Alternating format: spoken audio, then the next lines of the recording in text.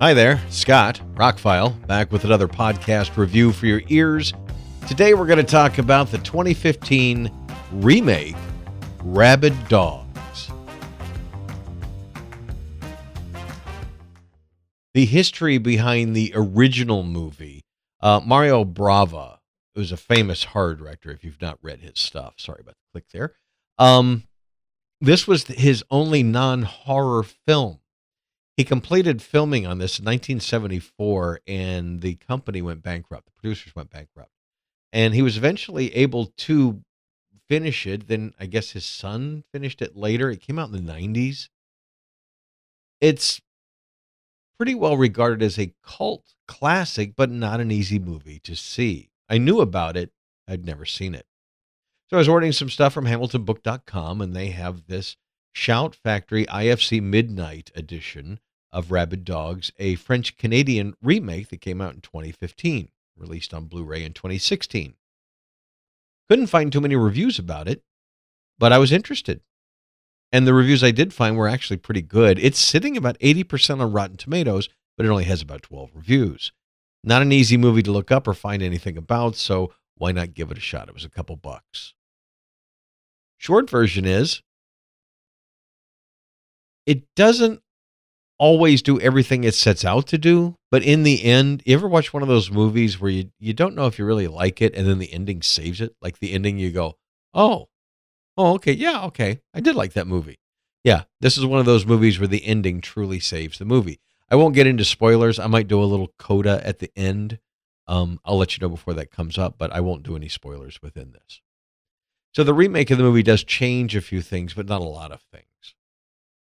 Some bank robbers leave a bank robbery through some misadventures, have to take a couple hostages, steal a car, and go on the run.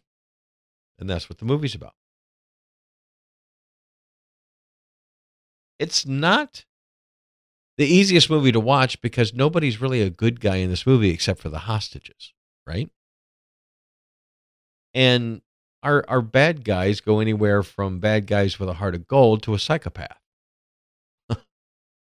There's some twists and turns. It's a 90-minute film. There's a documentary on the Blu-ray that is a few minutes longer than the film is. That tells you what high regard the producers of this movie held.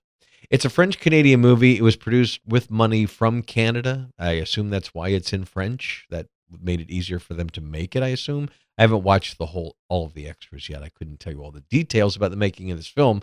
And like I said, it was hard to find anything about the film, probably because it's French language, but not a French film. It's French-Canadian. Anyway, the director had only directed 2 movies. His name is Eric Hanezo.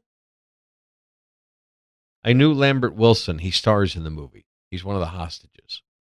I liked him in The Matrix and a few other movies I've seen him in. So that between a few good reviews, an actor I like, and a remake of a movie that I was familiar with, I picked it up for a couple bucks, and it was worth a watch. If you get a chance to watch it, I wouldn't say run right out and buy it, but again, it's one of those movies that gets elevated by the ending. The ending changes everything. I think everybody's pretty good in the movie.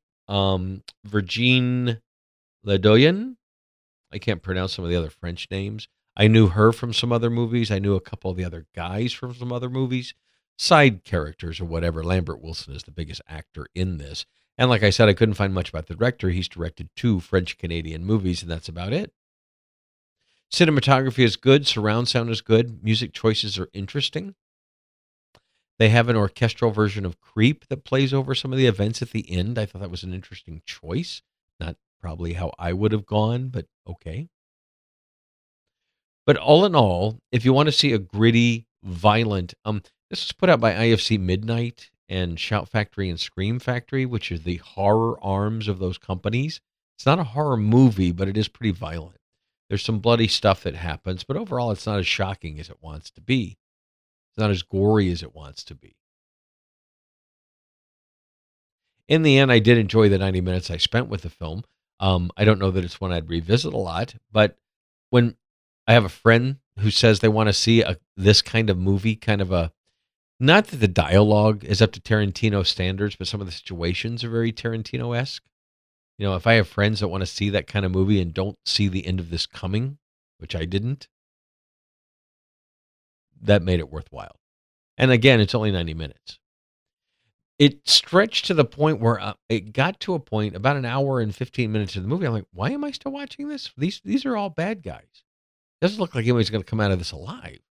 This isn't, you watch things like Reservoir Dogs and Pulp Fiction about bad people doing bad things, but there's always something you're going to be shocked by what happens later.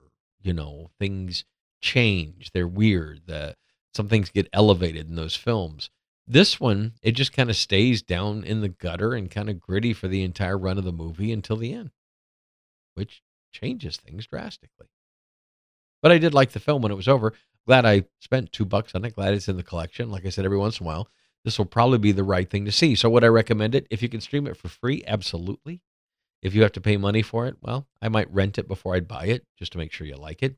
If you're a fan of any of the actors in the film, then pick it up because it's pretty good work all the way around. Like I said, cinematography, music, all that stuff is pretty good. It's not triple A level. I didn't think it was a B movie either. I thought it was fine. And the ending really saves it. So that's pretty much the review. I'm going to do the little coda now that has spoilers. If you don't want to know the ending, thank you for listening. My links are below. A lot more podcasts are coming. Thank you very much for being here. And here comes the spoilers in 3, 2, 1. The original Mario Bava movie played up bigger the fact that a child was kidnapped. This is in the background on the radio, but doesn't really come to light until the very end of the movie.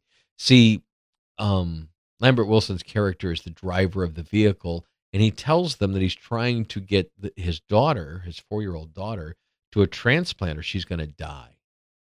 And when she starts waking up, he needs to put her back to sleep or she's going to get quite agitated. And he does that a couple of times in the film. In the original movie, it was a boy, I believe, from what I read.